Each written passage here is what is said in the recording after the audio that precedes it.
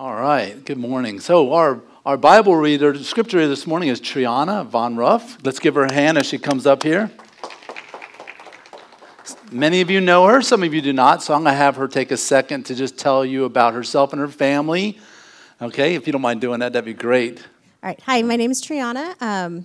My husband and I have been married for almost 15 years, and we have 3 kids, Valen, Vance, and Vincent, and we've been homeschooling since Valen was in kindergarten.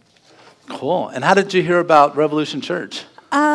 We have actually been in the same homeschool community as the Holtons charity since the very beginning, for about 5 years now. So she's been asking for a while if we would come out and join you on. So we finally said yes and have really enjoyed it. Great. We're glad you're here. Let's give him a hand.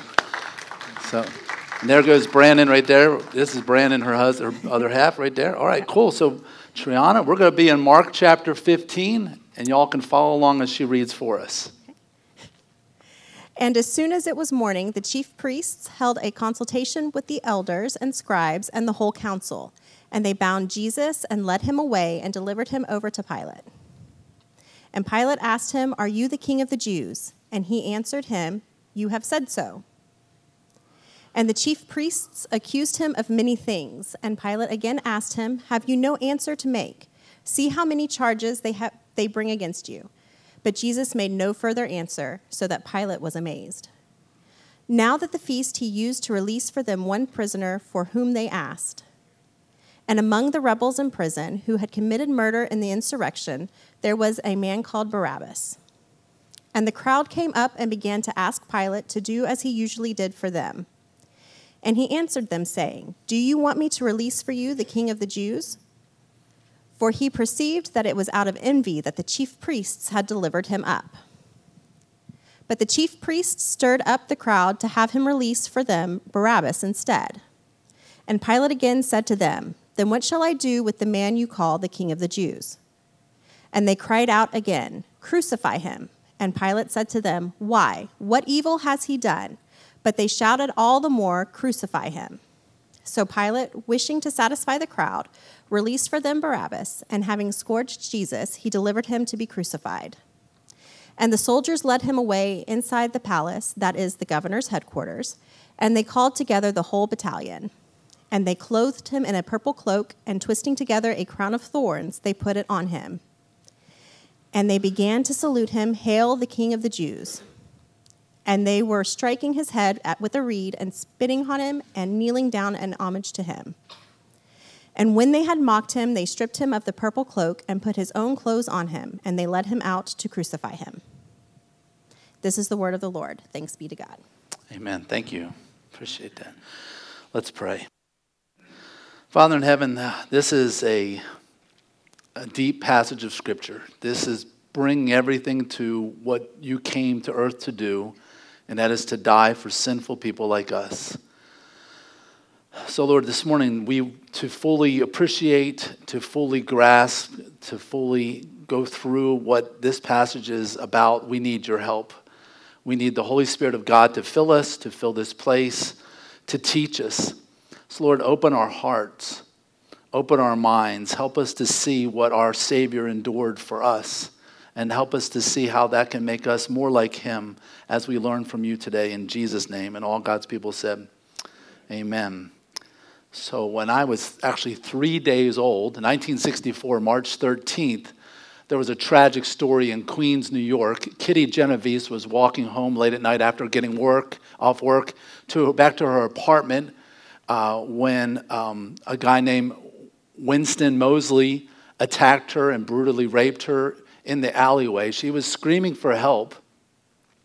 People in the alleyway turned their lights on and looked down, so he got up and ran away, thinking that people were going to intervene and help.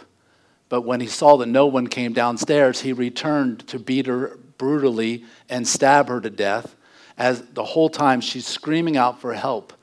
Police investigators questioned people in the apartment complex who lived in that Queens neighborhood. 38 people said they heard screams. No one called the police. No one came downstairs to help. Not one person. Think about that. Sad story. And yet, the parallel to that is when we are in our worst situation here on earth and life is brutal, Jesus came down. He didn't say, well, I don't want to get involved.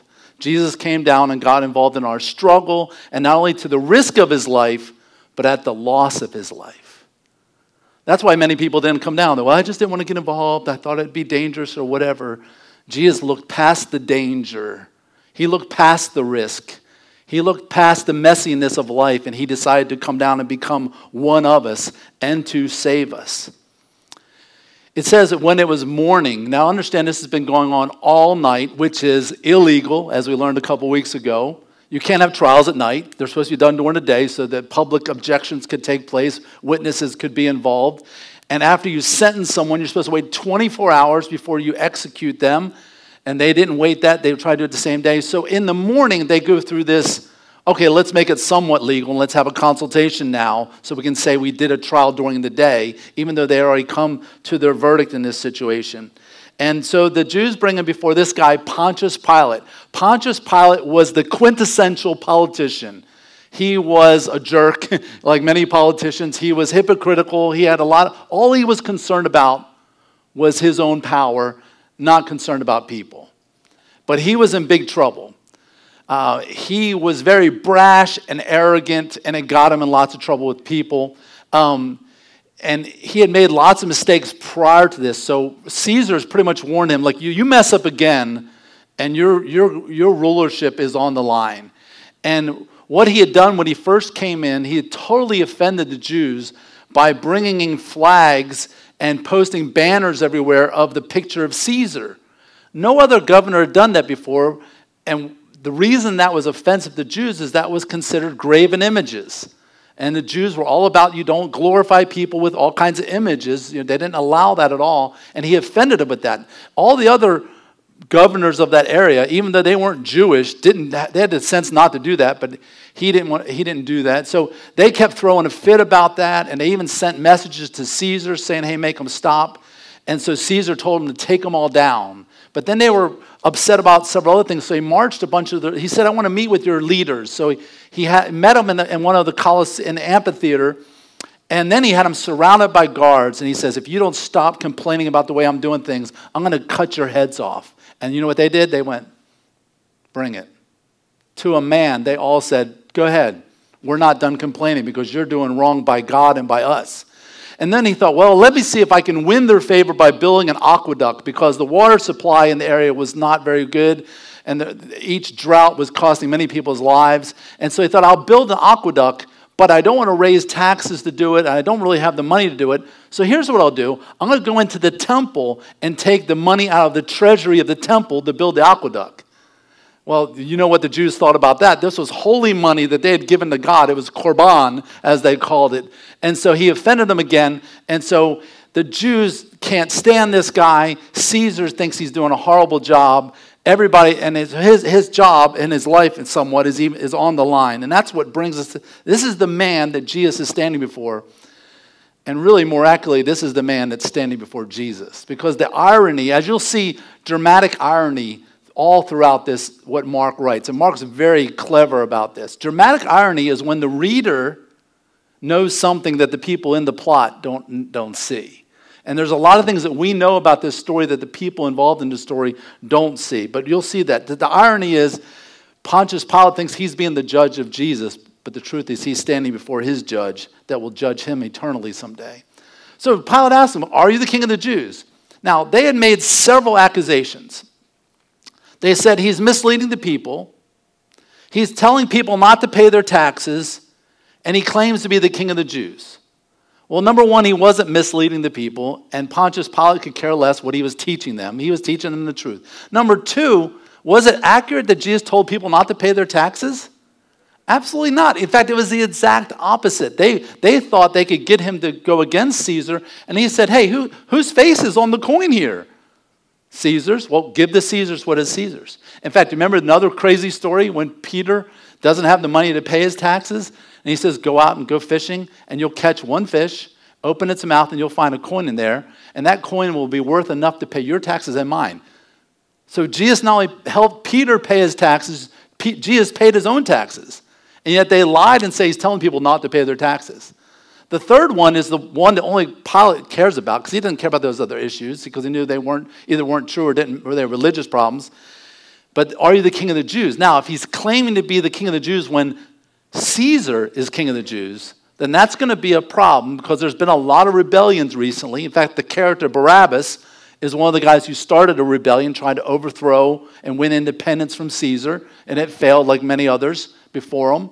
But Jesus, as you'll see here, he says, I'm not that kind of king. So he says, are you the king of the Jews? And Jesus has this answer. And really, in English, it's really hard to appreciate I won't say sarcasm, but the cleverness of Jesus saying, well, you've said so. Jesus is basically, I'm not going to self-incriminate myself. I've been pleading the fifth the whole time. In fact, on all the accusations, Jesus says nothing. The only questions Jesus answers are about who he is. So I won't answer your questions about what I've done. I have a legal right not to answer that, and they're all lies anyway. I'm not going to get in an argument with fools about that. But when you ask me about who I am, I will answer those questions. So the chief priest accused him of many things. And again, we went over part of the list. And of course, remember a couple weeks ago, they couldn't even get their own witnesses to agree on what they were accusing Jesus of, about the temple and other things like that. And then Pilate says, you have no answer to make? You don't want to defend yourself? He says, do you see how many charges they bring against you? And again, these are all false charges, with the exception of being king of the Jews, but Jesus explains how I'm not that type of king. But Jesus made no further answer. Jesus shows incredible self-control by not answering. How many times have when someone says something really stupid or arrogant or insulting, and you just want to say something back, and you just and it took every bit of ounce of strength that you had not to say something, which shows more strength than the person who didn't control their mouth? That's what Jesus is doing here. And all this is prophesied 700 years before it happens. And Isaiah describes in incredible detail what Jesus would say. And again, 700 years before it happened. In fact, let me encourage you. I was going to show it this morning, but it was very lengthy. I thought, no, I'm not going to do that. But there is a video you should look up on YouTube called The Forbidden Chapter, Isaiah 53. The Forbidden Chapter, Isaiah 53. Most Jews will not read this passage. Their rabbis will not read this passage to them because it's so blatantly Jesus that they don't want them to understand and accept Jesus as Messiah. It's worth watching, taking your time to watch that video. But Isaiah, through the divine revelation of God, prophesied 700 years before it happened that here's what Jesus would experience. He was despised and rejected by men, a man of sorrows, acquainted with grief. And as one from whom men hide their faces, he was despised, and we esteemed him not.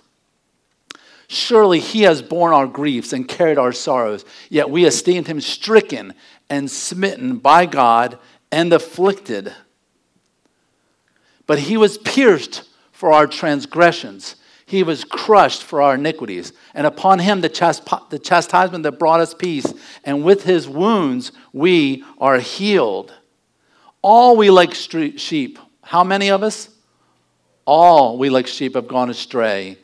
If you think that you have not gone astray, if you think that you're not sinful, whatever, let me encourage you to rethink that, because we all are. I'm not preaching down to you saying you're a sinner and I'm holy. I'm saying I am a sinner, you're a sinner, we're all sinners.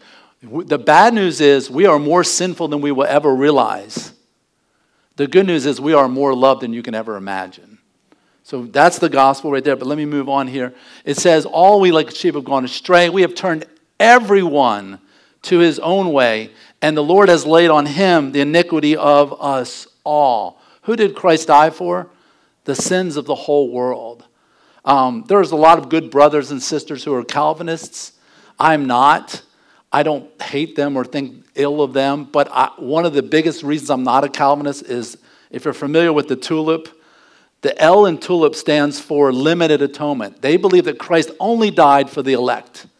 But I can give you Bible verse after Bible verse after Bible verse that says Jesus died for us all. And this verse is one of them. It says, all we have all gone astray. We have turned everyone to his own way, and the Lord has laid on him the iniquity of us all.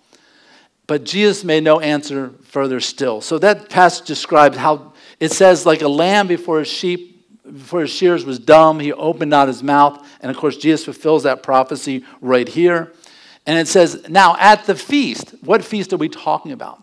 We are talking about the biggest feast of all. The Jews have lots of feasts, but this is the feast of the Passover, which Jesus is the Passover, right? He is the lamb that will take away the sins of the world.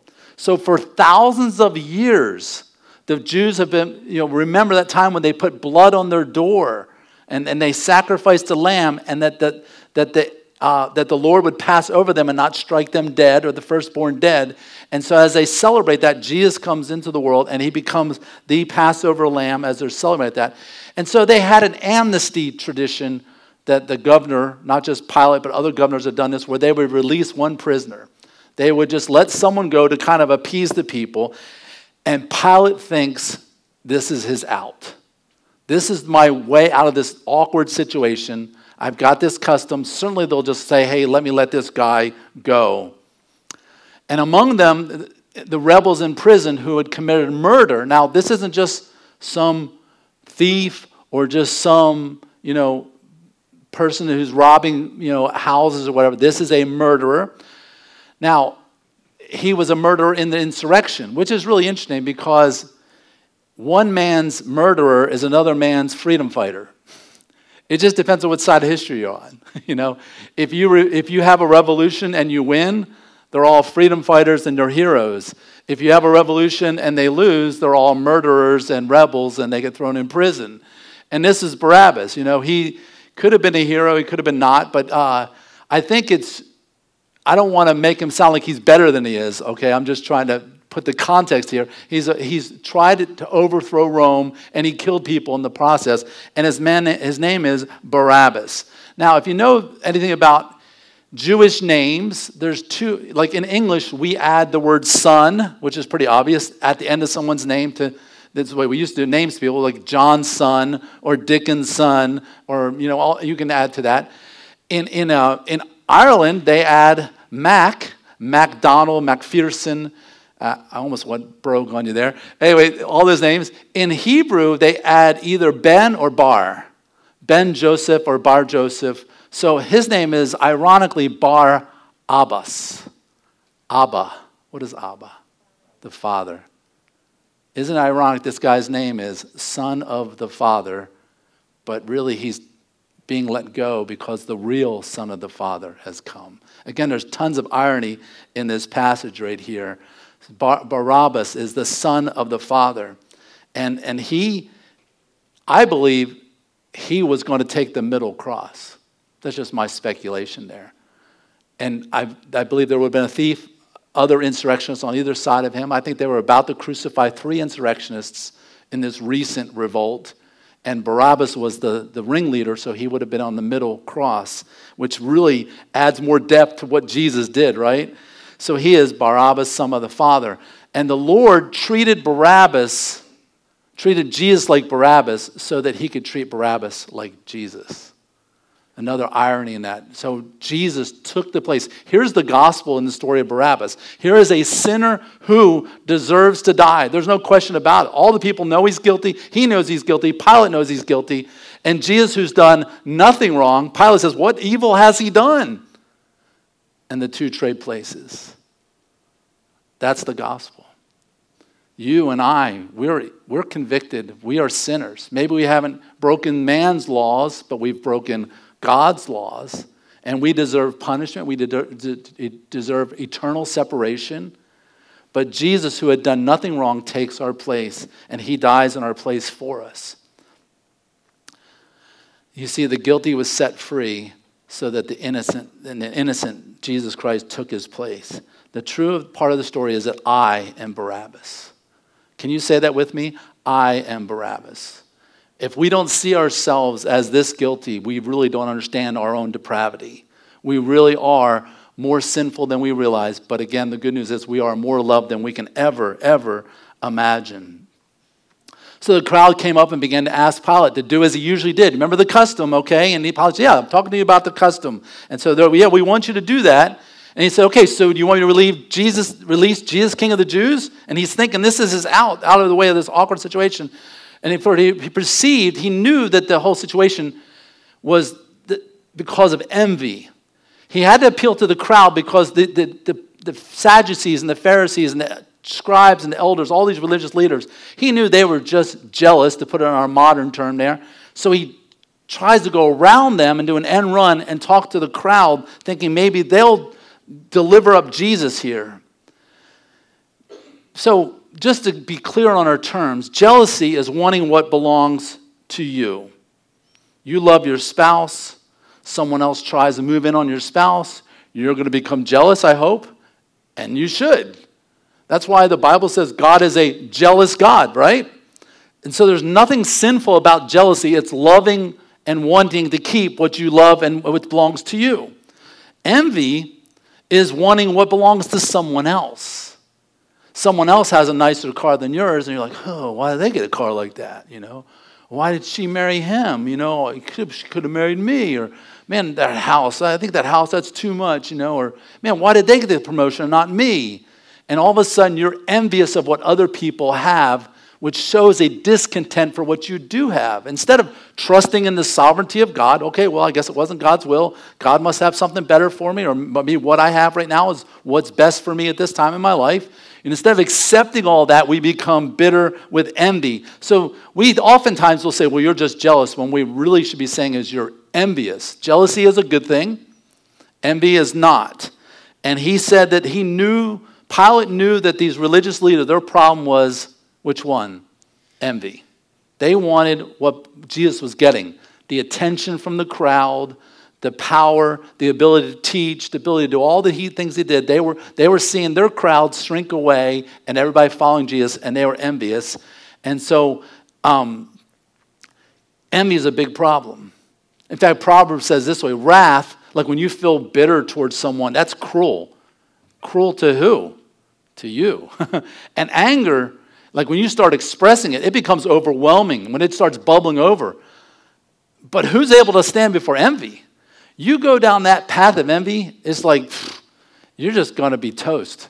You're going to become so bitter and so unthankful and so unhappy in life if you let that root of bitterness and envy take root in your life. Really, just walk away from that. So it's saying you can't even stand before it. So let me ask you a personal question. Don't raise your hand or answer it out loud, okay? But who or what do you envy? I think we'd all have to say there's some measure somewhere in our life that we do this some. Who or what do you envy? Why not really confess that to God right now as sin? Because that's what it is. And it's not hurting the other person. Who's it hurting? It's hurting us. And it's also showing ungratefulness towards God. But that's what the religious leaders did. That's what led to crucifying Jesus. So think about that. When we dabble in the sin of envy, we're dabbling in the very motive that killed our Savior. So when the chief priests stirred up the crowd, they started going around and telling people, hey, we want to release Barabbas, not Jesus, because whatever. And they just continued with their lies, and they did all kinds of things to stir up the crowd. Leaders and influencers stir up crowds. Leaders and influencers, that's what they do. They stir up crowds. Now, you can stir up a crowd for good, or you can stir it up for evil. And politicians are leaders, right? Preachers are leaders. Teachers are leaders. And basically what we're doing is we're stirring people up, trying to get them to do something good. Evil leaders move the crowd away from Jesus, and good leaders move the crowd toward Jesus. Let me ask you a question. Which way are you stirring people up? Which way are you influencing people? For the better or for the worse? Jesus says there's no middle ground. You're either with me or against me. You're either causing people to come closer to me or driving people away from me. And this crowd was stirring up people to drive them away from Jesus. So Pilate's like, I don't know what to do with these people. What do you want me to do with Jesus? I've already told you he's done nothing wrong. And he asked an important question. This is the question that every single one of you need to answer. What shall I do with Jesus? What shall I do with Jesus? We know what Pilate did. We know what the crowd did. We know what the religious leaders did. But my question for you this morning, that God, I believe, through the Holy Spirit is asking you, what will you do with Jesus? If you don't know Christ as your personal Savior, what are you going to do about that? You can trust him today. But you could say, well, yeah, Gary, I know I'm saved. I've already trusted Christ as my Savior. I've been born again. Okay, great. But what shall you do with Jesus today, tomorrow, this week, at work, with your family? What are you doing with Jesus? Is he a nice little part of your life? You know, we got the Boy Scouts. We're involved in the HOA, and we give to this charity over here, and we got church and Jesus over here, and we got a job. And is he just a nice little piece of the pie, or is he everything to you? Would you be willing to die for him? Is he more important than your spouse, than your kids, than you yourself? The answer to all those questions should be yes, yes, and yes. What shall you do with Jesus? We say we're Christians, but many times our lives give us away. I was talking to a friend this week, and he was talking about a guy who he worked with who was also a Sunday school teacher. And my friend is a Sunday school teacher, and this other guy was a Sunday school teacher, but at work, he would tell lewd jokes and use bad language. And one day, he talked to him. He said, hey, you say you're a Christian, but your language and your vocabulary and your jokes don't reflect it at all. And he's like, oh, who are you to judge me, whatever? And I know more of the Bible than you do. I'm a Sunday school teacher. And my friend didn't know he was a Sunday school teacher. And then my friend went off on him. You're a Sunday school teacher and you act like this? He said, you should just keep your mouth quiet. Don't tell people you're a Christian. He walked away mad. Just could not believe this guy would act like that. Almost a year later, the guy came to him and said, you know what? I'm sorry. You were right. And I'm glad you had the guts to tell me that I was being a hypocrite, because that's what I was being. So we need to make sure that what we do with Jesus is make him Lord of every day. What we do with Jesus is make him Lord of our mouth, make him Lord of our eyes, make him Lord of our thoughts, make him Lord of every choice we make. Before we buy a car, we ask the Lord, should we do this? Before we quit a job, Lord, should I do this? Before we take a job, before we start dating someone, anything you do, if Jesus is Lord, he should be consulted on all these matters and submitted to as a child of God. But they yell, crucify him. You see, they've been stirred up by the religious people, ironically, and they say, crucify him. Pilate asked this important question: what evil has he done? Please tell me. And Pilate's being at least somewhat fair in the situation, but he's in a bad spot, and he shows no spine, as we'll see in a little bit. But instead of answering the question, what do? They shout all the more, crucify him. So now they amp up the volume. You know you're in a no-win situation when you're arguing with somebody and they just keep increasing the volume. Instead of understanding what your question is or making some decent points, they just start yelling. And as I've been telling the teens lately, just because you're talking louder doesn't make you right. And yet it's a big part of our culture not to have a civil debate or discussion. It's to yell over each other. Just watch CNN, MSNBC, Fox News, whatever, and sometimes, they don't do this very much anymore, but they'll bring in a Democrat and Republican, and they'll try to have a discussion. No, they just start yelling and calling names. Like, is there anybody intelligent left on the planet that can have a civil discussion? And they just start yelling as if that makes you right because you're talking louder than I am. That's what they do in this situation. And you say, well, what a angry mob. You know, I'm glad people are more civilized than that today. No. Here's a recent protest in America. Well, actually, this one's in Canada. This guy says, if Jesus returns, kill him again. Saw similar signs in the Portland riots. We are living in a culture that hates your Savior. Hates their Savior. And the atheists show their cards because they don't attack Buddha 24/7. They don't attack Islam. Isn't it ironic that the LGBT crowd is so anti-Christian, but they're not anti-Muslim? In fact, they'll come to their defense and say, oh, you're Islamophobic. Do you know that Muslims are far worse on the homosexual crowd than Christians ever were? In fact, most of these Disney movies that are all woke and coming out with same-sex couples, there's like 13 different countries won't even show it, that are Muslim, and yet they defend him. So it's weird that why are they so anti-Jesus? It's because he's the true God. Notice the atheists don't even attack Satan.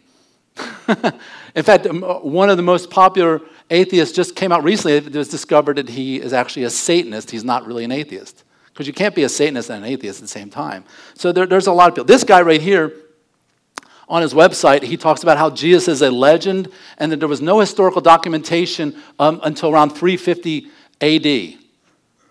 Now, he is either incredibly stupid or he's lying through his teeth. And most atheists are one or the other. And I don't believe he's stupid. I mean, let's just take, for example, Josephus. And I can give you hundreds of documentation. Josephus was a Jew who was paid by the Romans to record history. Okay? He did not accept Jesus as Messiah. But in 90, you see there, let me just read it to you. It says the extant manuscripts, tons of copies of this, of the book of Antiquities, which is what Josephus recorded as history of the Jews. It was written by the first century Jewish historian Flavius Josephus around 93, 94 AD. Now, if Jesus died, let's say in 33, which we don't know exactly the year, then this would be 60 years after Jesus. Is that 350 years after Jesus? No. You know, he talked about references to Jesus of Nazareth, and he went on to write specific details about the reference to John the Baptist and him being beheaded, and the first and most extensive reference to Jesus as Antiquities was found in Book 18 of Josephus. It states that Jesus the Messiah, and it was a wise teacher and was crucified by Pontius Pilate. He names John the Baptist, Pontius Pilate, and Jesus of Nazareth, specific details 60 years after it happened. Is that 350 years? No. I mean, but either these people are very ignorant of history, and like I said, I can give you other historians who've recorded details about Jesus. He wasn't a legend. People do all kinds of things. But atheism produces this kind of stuff. Jesus said one of the most amazing statements. He says, wisdom is justified by her children. Wisdom, a way of thinking, a worldview, if you will, is justified. You can tell what worldview is correct or justified by what it produces. What does Christianity produce? The first orphanages in the world were produced by Christians. The first hospitals, the first universities. Almost still to this day, worldwide charity, the Red Cross is the first to be there. Samaritan's Purse is among the first to be there. Who is around the world helping people more than anybody else? When's the last time you drove by an atheist hospital? You can drive by Methodist, St. Luke's, and Baptist Hospital in Beaumont. You don't drive by First Atheist Hospital. They're not helping people. They're not helping people. You see, what does it produce? If you're wondering which world religion is right, just look, teenagers, at what it produces. If you look at the most recent 12 mass shooters, guess what they all have in common? One of them, and here's the other 6. One of them is Asian, the rest are Caucasian. Okay, you could say white people are evil. Well, maybe. We have our own problems. But all 12 of them are atheists. All 12 of them are atheists. You take God out of the schools and say you can't pray, you can't read the Bible, you can't even say the Pledge of Allegiance anymore in some schools. You take God out, guess what? The atheists come in, and what do atheists do? Looks like they shoot people. Because guess what? If I walk into a room full of people and I'm mad at them, but I believe in my heart that they're all created in the image of God, I'm just going to grit my teeth and bear it and just walk away. But if I believe they're all just like monkeys who've evolved, then what does it matter if I shoot them all? And what does it matter if I shoot myself? You see what atheism produces? You think, Gary, you're just using hyperbole or exaggerating. Just talk to any atheist and find out why they're so bitter and angry. I have not met one yet who is not bitter and an angry person. So Pilate, wishing to satisfy the crowd, that's what politicians do. It's so few. In fact, I believe that most of even good people who run for office, once they spend much time in the swamp, they become evil and corrupted by the power, because power corrupts. But he's wanted to do it, a lot of politicians do. He's wanted to satisfy the crowd. So he decided to release from Barabbas. And even though he said Jesus has done nothing wrong, he scourges him. You already say he's done nothing wrong, so what are you beating him for? He delivered him. It's interesting detail about what he did to Jesus. Luke scourged him and with what he scourged him, and Luke will talk in detail the medical pain that Jesus. The doctor, Mark just blows through the details. he spends most of the time on how Jesus was treated, like shamed. And also, you have to realize who is Mark's audience. He's writing this to Romans. So when he says he scourged them, they're all like, oh man, I know what a scourging is. I've seen it. My uncle was scourged, or, they've seen it. Matthew has to explain in detail scourging because not a lot of Jews at this point remembered what that was. But Mark just simply says, and he delivered him to be crucified. Romans would understand crucified, that it's like a hyperlink to all the detail. That's why Mark doesn't have to go into a lot of detail. But what they scourged Jesus with, it was commonly called a cat o' nine tails. Leather straps braided, and often they would tie into the beads and the braiding, rocks, glass, bones, anything sharp and hooked, so that when they knocked the flesh, whenever it pulled away, it just ripped flesh away. Again, not an uncomfortable thing to dwell on, but we must. If we're to truly appreciate what our Savior went through, we have to stop and think about this. That's what communion is. This do in remembrance of me, to stop and remember how much I suffered for you, how much I went through for your sins. So the soldiers led him away inside the palace, that is the governor's headquarters, and they called together the whole battalion. They're not taking Jesus lightly. They think there's going to be an uprising, that this is going to turn into rebellion. And they twisted together a crown of thorns. What kind of crown does Jesus deserve? A gold crown. And someday, praise God, he will be crowned King of Kings, and he is, in effect, King of Kings, Lord of Lords right now. But they put on him, in mockery, a crown of thorns. And it's a reference back to the curse. Remember in Genesis, God cursed the earth and said it would bring forth what? Thorns. And we'll talk about that more in just a minute. But then they also put a reed, something that you'd beat some with, in his right hand like a scepter. Instead of a golden scepter with jewels on top and all that, they put a reed in his right hand. And they're bowing before him and they're mocking him. They say, oh, hail, King of the Jews. It'd be like if our soldiers were mocking somebody, they all salute him. These guys are all bowing down, taking a knee. And they spit on him. The Jews had just got done doing what to him. They spit on him also. So you got two groups of people spitting on Jesus. First, the Jewish people who should have accepted him as Savior. And now the Romans who are spitting on him. And they took the reed and they struck him in the head.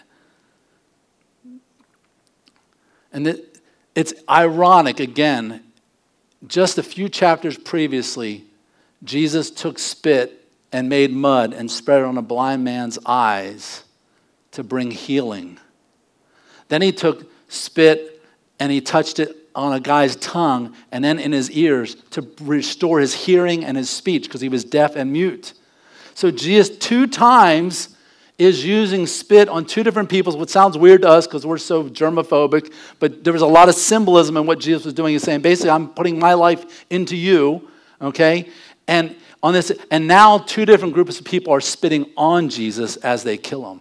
Jesus is using spit to bring life and healing to 2 different groups of people over here. They're using spit before they kill the Savior. You see the irony here? When you read your Bibles, read it carefully because this is the kind of great stuff that Mark is throwing in there.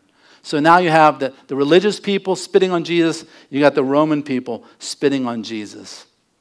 And then they clothed him in a purple cloak, probably an old military garb because the Roman soldiers wore maroon, and this one was like a maroonish purple. And then they twisted together a crown of thorns, and they did that to him. The previous was about what Matthew told us details. So this is possibly how they would have implemented it on his head. Rather than cutting their own hands, they pushed it down on that. Can you imagine the pain of 2.5-inch thorns going into your scalp, all around your scalp, after you've been beaten all night long? And so here is Jesus, our Savior, with a reed in his hands, a crown on his head, and a purple cloak.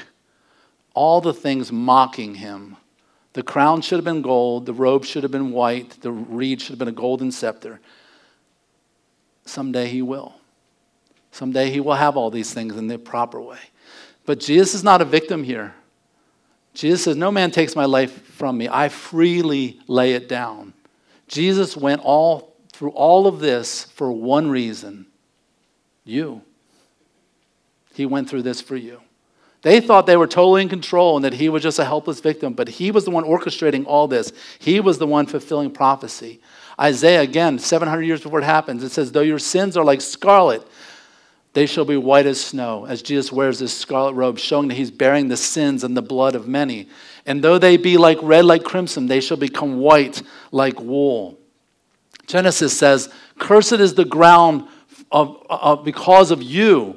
See, Adam was in charge of nature. He was supposed to make the trees of the garden and herbs and everything be fruitful, multiply. He was supposed to take care of the garden. But because he sinned against God, God caused the ground to bring forth thorns and weeds and all those other things we fight all the time. And he says that in pain you shall eat of all the days of your life. Thorns and thistles shall bring forth for you. So Jesus is taking the curse upon Adam and taking it upon his head. He is our headship. He is the authority. And he's taking it upon himself as part of taking the curse of sin upon him. And they began to salute him, saying, Hail, King of the Jews. And so they're striking him on the head with a reed. They're spitting on him. They're kneeling down. The humiliation. It's interesting. Again, Mark puts more emphasis on how they humiliated and shamed Jesus more than the details of what they physically did to him. Romans 14 says, as is written, as I live, says Lord, every knee shall bow to me, and every tongue shall confess to God, so that each of us will give an account of himself to God. These Roman soldiers were bowing before Jesus in mockery. Someday they'll bow before him, realizing we were wrong. And I believe, we know that one of the centurion, as we'll see next week, probably did get saved, because after all this, he said, truly this was the Son of God. And I want to believe that maybe other Roman soldiers got saved through that, and maybe they knelt before him later. But every human being, and just think for a moment, think of your worst enemy, okay? Just go ahead, I'll give you permission. Who do you really dislike? And you might be thinking of a politician, you might be thinking of someone at work, maybe a relative, maybe a neighbor. Think of someone you really don't like. And you just really wish that justice would prevail and that they would get what's coming to them. Well, someday they're going to bow before Jesus. But you know what the Christian response to that should be? Pray that they accept him as Lord and Savior before then. Because even you, I believe, will weep if they're sentenced to eternity without Christ. And remind yourself that you too will bow before Jesus. Everybody. Donald Trump, Barack Obama, Joe Biden, Vladimir Putin, Prime Minister Xi, all of them are going to take a knee before Jesus Christ, the King of Kings, the Lord of Lords. There's no exceptions. There's no getting out of this. And this is what makes people uncomfortable, because they don't like the idea of bowing for Jesus now. They're not going to like it then. And so they have to dismiss all this religion stuff, because the whole thing makes them uncomfortable, because here's what people do not like. Accountability. It's my life.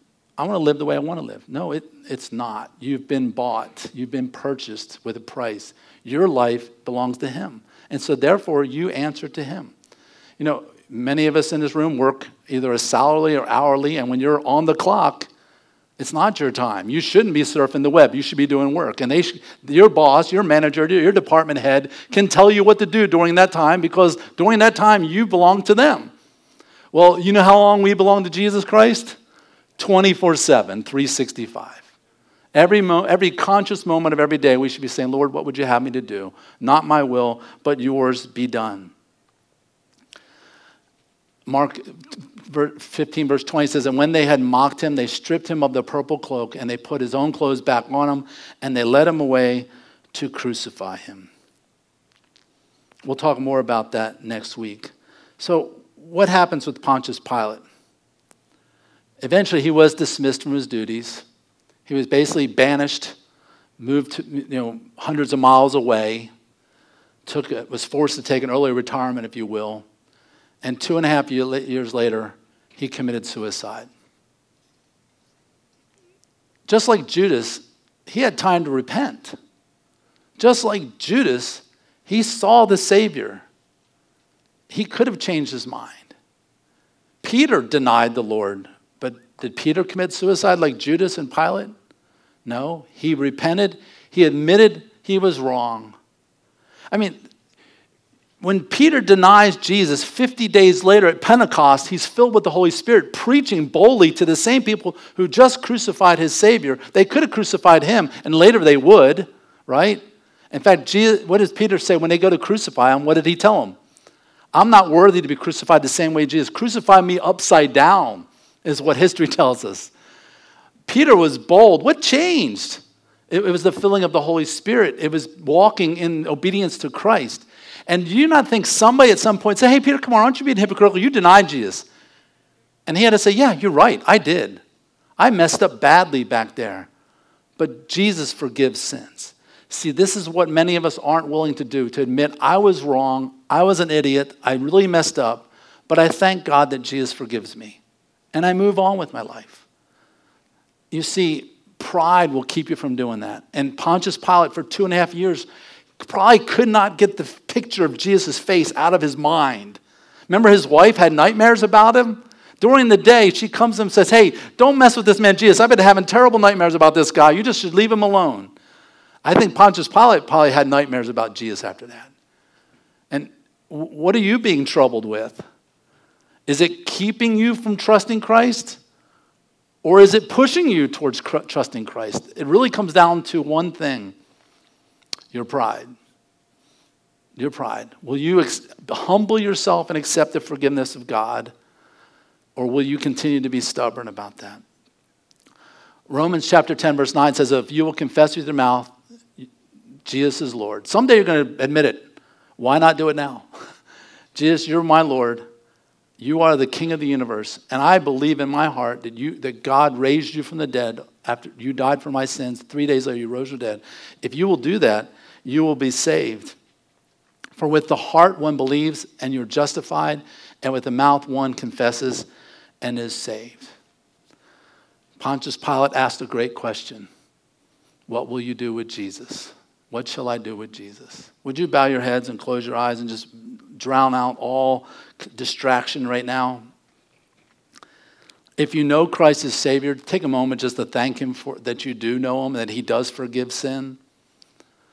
And then pray for those who don't. If you are not sure, maybe you've been coming to church here for a long time, but you're still not sure.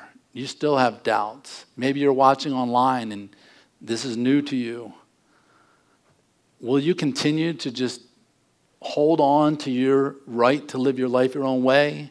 Or will you give your life to Christ because he bought it with his blood? Think of all the worst things you've ever done.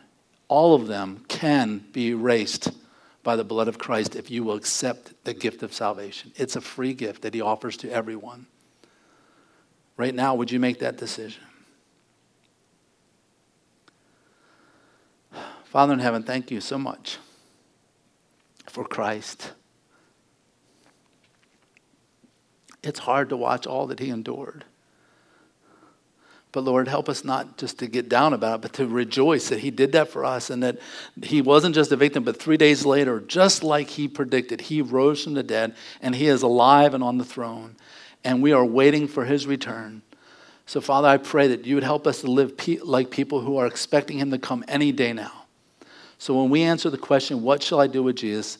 I will make him Lord of every moment of every day. The Lord of all my decisions, the Lord of my lifestyle, the Lord of my money, the Lord of my family, the Lord of my career, Lord of all. Thank you, Jesus, for all you've done. In your name we pray. And all God's people said, amen.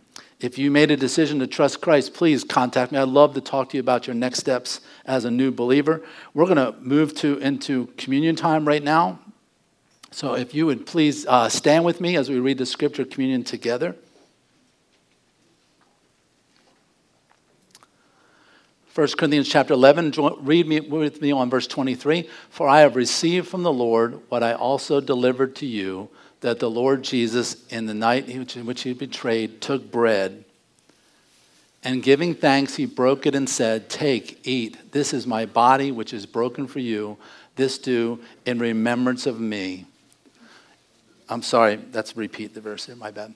For as often as you eat this bread and drink this cup, you show the Lord's death until he come.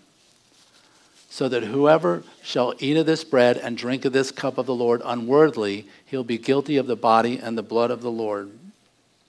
But let a man examine himself, and so let him eat of that bread and drink of that cup. So self-examination is crucial in communion. Do not do this if this is something you take lightly or just do it because everybody else does. You should take time, every one of us, to think about, how have I sinned against the Lord today, this week? Is there any unconfessed sin? Examine yourself, because to not do that is to partake unworthily.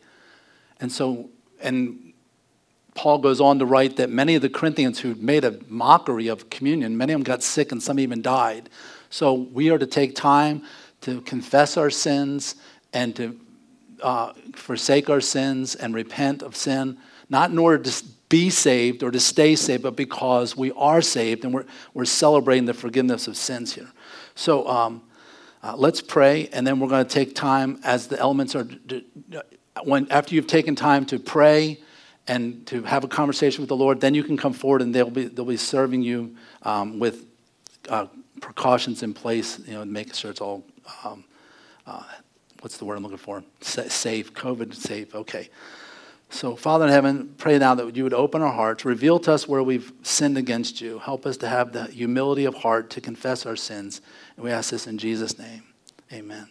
So if you will be seated and enter into a time of prayer. Communion means that his body was torn apart so that we could be brought together as the body of Christ. Are you thankful to be the body of Christ this morning? Amen. You may be seated. We're going to go to question and answer time. So feel free to text in your questions and questions. I'll try to do the answers. If you have an answer, you can do that too. Or you can raise your hand. If you're watching online, there's my cell phone number. Feel free to text that in. There was a question that came in a couple weeks ago that Matt asked, actually, Matt's daughter. And I told him I would answer it because it came in after we were done. So I told him I'll answer this in person. So here it is. He said, about the part where God said, "Depart from me, I never knew you." How could someone cast out a demon unless they were with Christ? So if you remember, the people are standing before the Lord. He separates the sheep and the goats. And he says to them, they say, "Lord, Lord, haven't we done many marvelous things in your name? We prophesied, cast out demons, and many miracles." And he says, "Depart from me, I never knew you." It's not like, well, I knew you, but then you strayed away and I let you go, whatever. No, they never were true believers. So the basis of this question is, how could you cast out a demon? You're not even a true believer. There's no set answer. I mean, there's some answers on Scripture I feel very strong about. This is one I'm not really sure. Let me give you a few options. Number one, they are saying they did, but they didn't. Like they were claiming miracles, claiming casting out demons, but a lot of it was just show, which there's been several churches recently, Bethel Church and others, not this Bethel, well, the one in California. They've been caught doing fake healings, fake demonic possession, fake everything. It was just a show. And that doesn't make the real thing not possible or real. But a lot of things in the name of Jesus are fake, unfortunately. And so it's possible that, number one, they didn't even do it. They're just claiming they did or thought they did, but it wasn't real. Number two, it's possible that, like Pharaoh's magicians, they copycatted miracles. You remember Moses throws down his rod. It turns into a serpent. They cast down their rods, and it turns into serpents too. But what does Moses' serpent do? It eats up theirs, showing it was the greater miracle. And so some people interpret that as, they actually did a miracle, but it was magic, sleight of hand, or it was just sleight of hand. Like magicians that don't do real magic, they just are fooling you with the coin. Doesn't really disappear. They just do it, what's up their sleeve and things like that. Again, so was that what was happening? Possibly Satan was working with these fake miracles to make them look real or actually real. I don't know. But then you have to go back to what Jesus says. Can Satan drive out Satan? And Jesus is implying, no, that doesn't happen.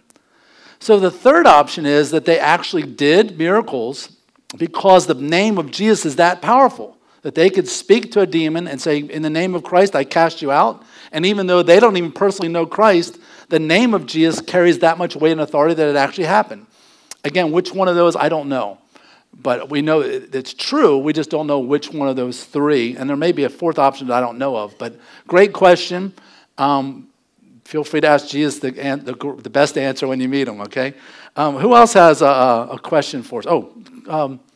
Ashley, I didn't even ask if you want to come up and help me. Come on up here and read your own question. Yours is the first question on the list here. First Chronicles, was reading it this week. It talks about a man and maybe even his whole family who served in the temple prophesying with musical instruments. And my brain said, what? How should we interpret that? Prophesying with musical instruments. I'll look it up for you. So don't know. Next question. Right? Next.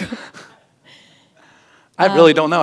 I'm sure I've read that and just glossed through it without even giving a thought. It's if anyone's curious, it's First Chronicles book 25 or chapter 25.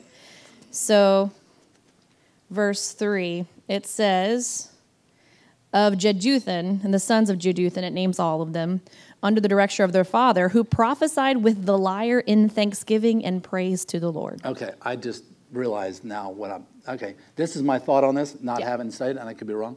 So the word with could be used for accompaniment or with implementation.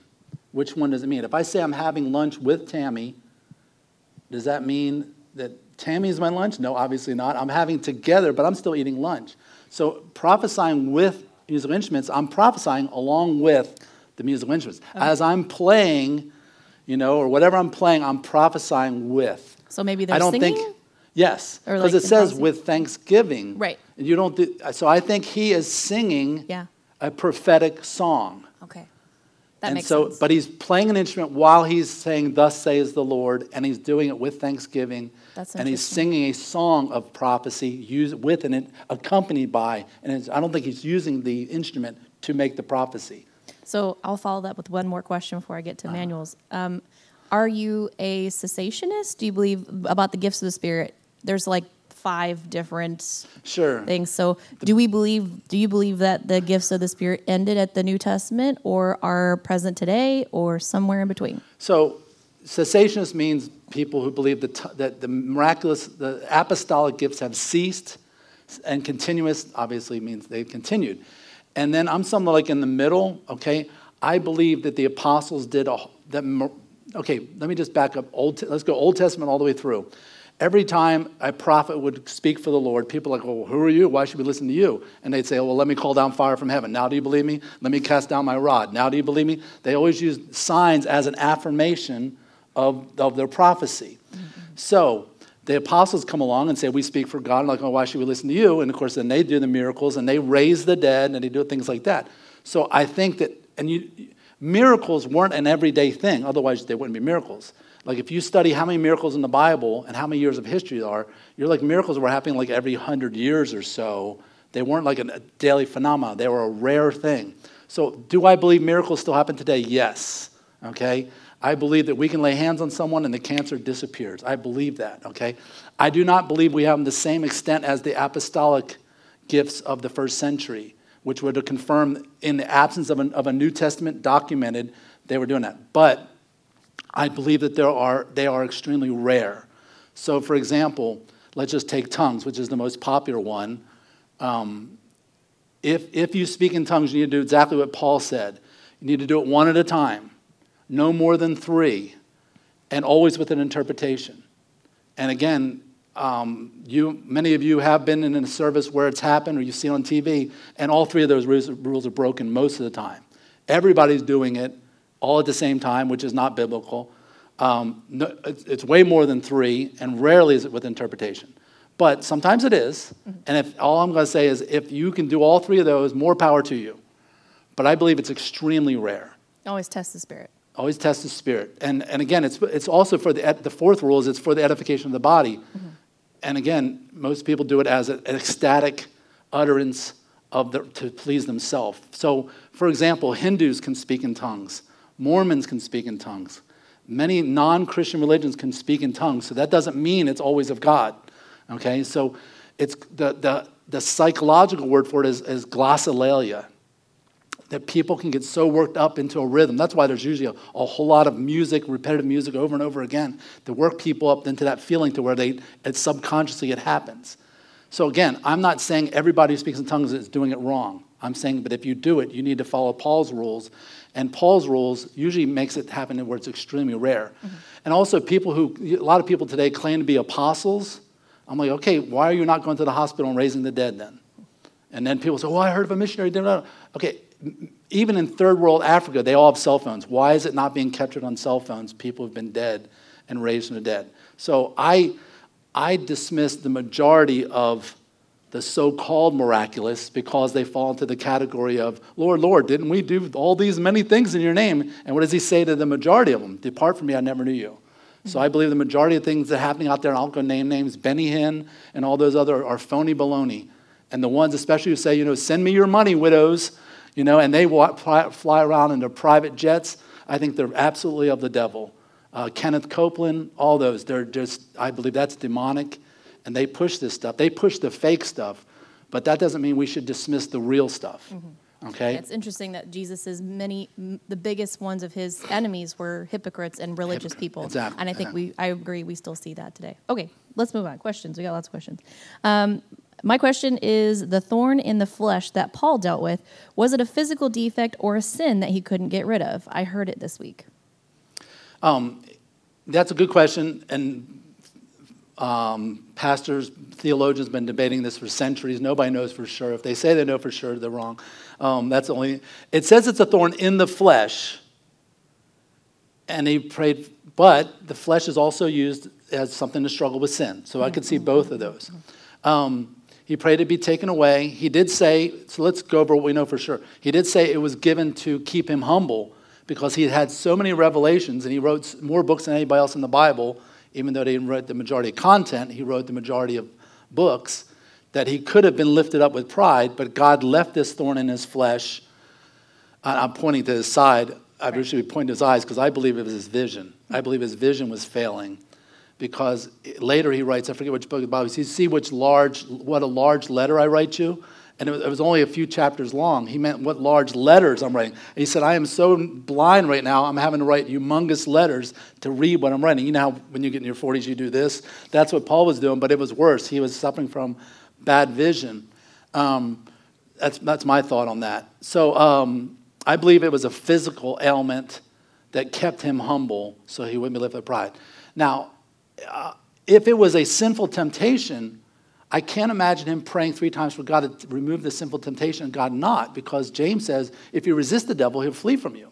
You're supposed to resist temptation. So I don't think God said, no, I'm going to keep letting you be tempted, with this, whatever's in your life, So I think it was a physical ailment. Some people, because he says it was a messenger of Satan and think it's an actual person. But again, like the plagues in the Old Testament talks about a messenger brought them, like the firstborn. It doesn't mean it was a literal person. It's God is using this plague as a message, and this at the hand of it, this is my messenger. A vehicle for the message. A vehicle, good word, yeah. Okay, the question came in what tense do you mean speak in tongues? Is that question answered?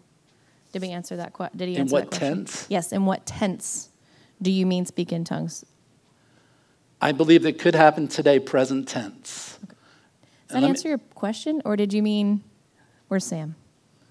Samuel, does that answer your question? No, like speak in tongues, you mean like speak in multiple languages? Speak in multiple languages, Okay. or speak language that does not have a Yeah, so standard there's 2 interpretation. types of tongues, at least as some people see it. Like in Acts chapter 2, it names the different languages. And it said every man heard that which was in his own language. So tongues, in the most general sense then, was the supernatural ability to speak a foreign language that I didn't previously know. And of course, the timing of that was perfect because it was Pentecost. Jews from all over the planet were coming in from all over parts of the world. And it said every man heard in his own language, Scythian, Greek, and all that stuff. And names the 9 different languages that they spoke in. So it's like if I met someone from Portugal, and all of a sudden I supernaturally have the gift to speak Portuguese. That was some of what. Now there's another type of tongues that some people call a prayer language, which some people think is an angelic language. And there's a good case for that I'm speaking a heavenly language, and I'm using it as a way to communicate with God. And so those are the 2 types of tongues. There's a literal language tongues, and then there's a possible angelic language or prayer language. And Paul talks about the 2 different kinds, and how one you just need to do at home, and exercise there, and one you need to use in the congregation. I have heard of missionaries who have met someone that they didn't know the language, and God gave them the ability to miraculously speak the language to share the gospel with them. So, again, both types there. Good. Any other questions? Yeah, we got lots of questions. Oh, wow. Okay. When we are and using, we're okay on time. Okay, right. good. When we are using our computers, phones, or other electronic devices, and we check the box that we read and accept the terms and conditions, but we didn't actually read them, is that technically lying and therefore technically commuting a technical sin? I added that last technical. Yes. Next question. No, I'm just All kidding. right. I just threw all of us under the bus there. I think what's being implied is I waive my right that if I didn't read this, it's on me. So I don't think there's anything unethical in saying that. It should be more accurate is that I skimmed and scrolled past the terms and Right. conditions. The lawyers won't let that fly, They though, probably for won't let sure. that. I think Okay. you're just basically saying I waive my right to whatever you want to do to me, take my firstborn child and read all my emails. Go ahead. I don't care.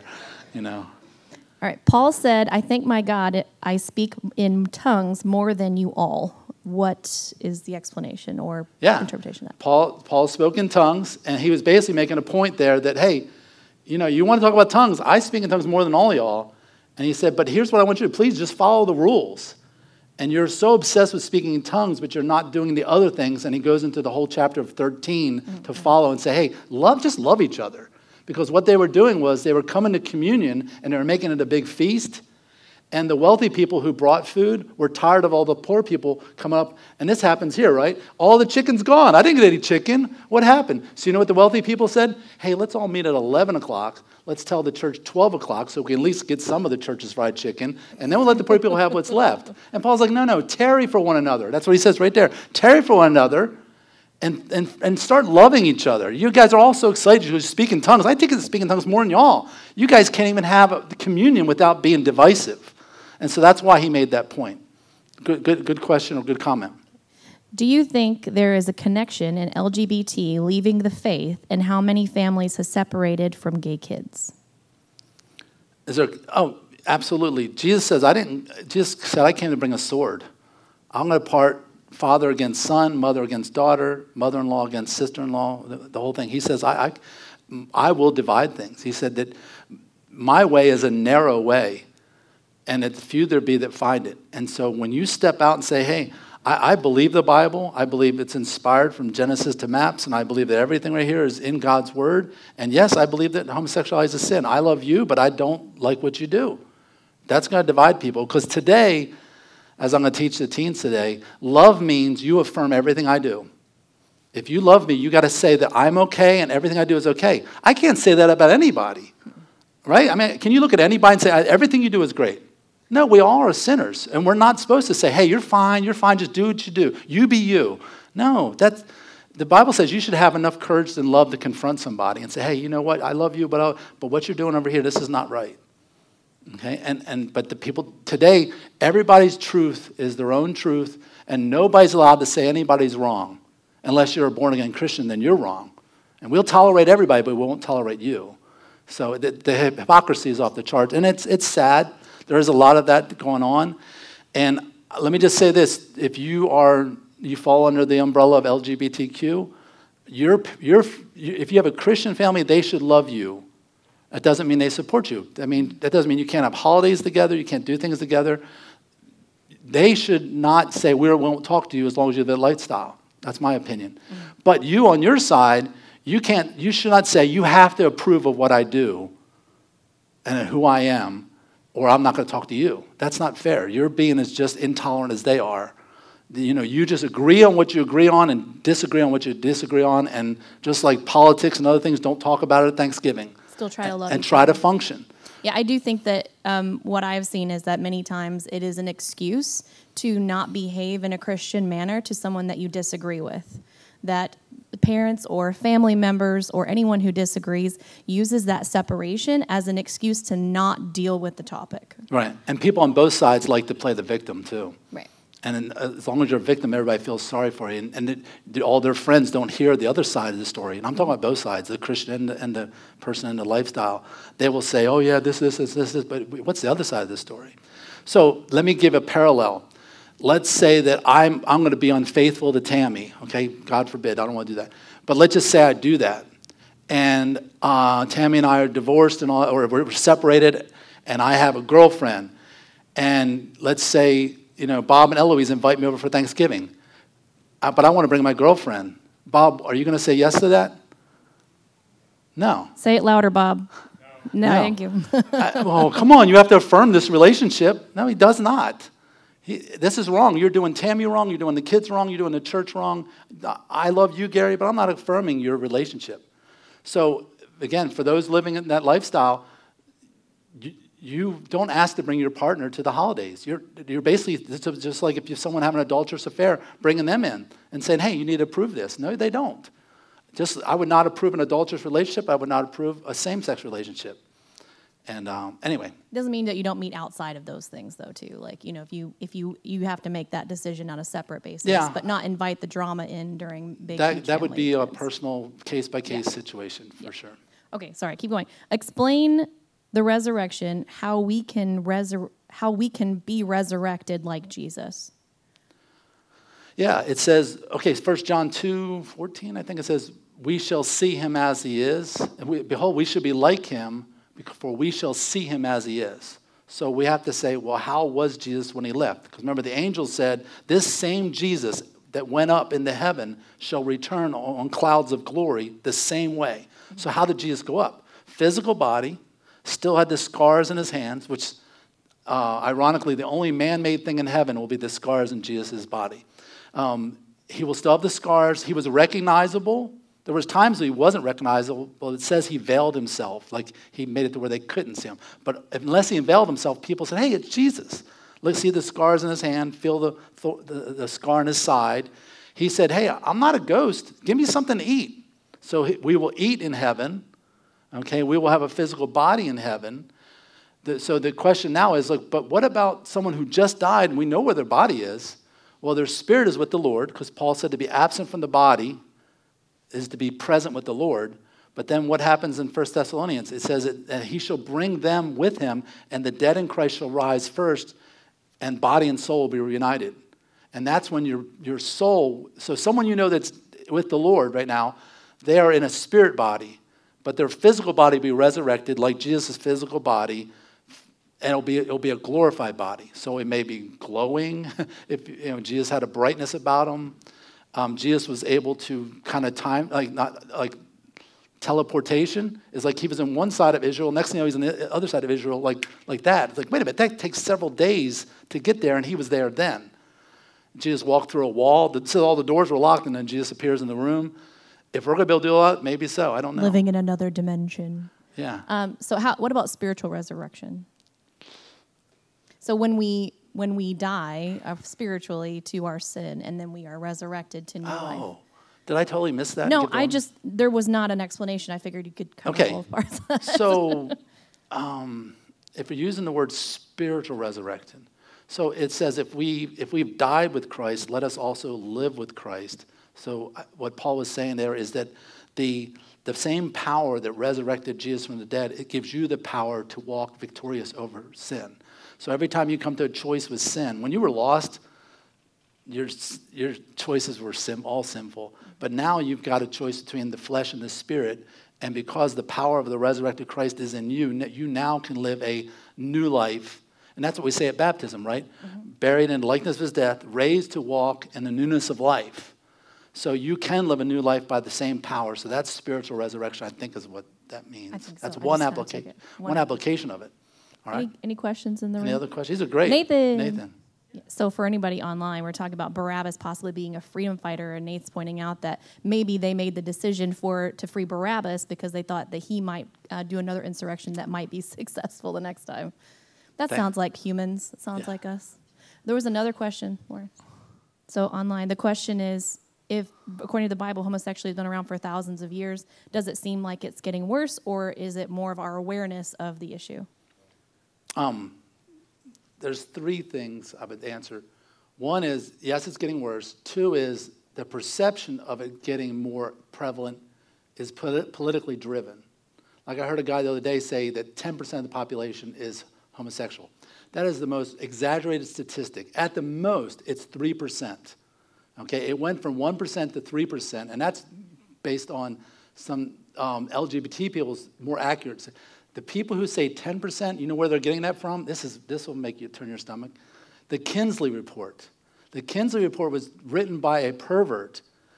I don't even know how I'm going to answer this.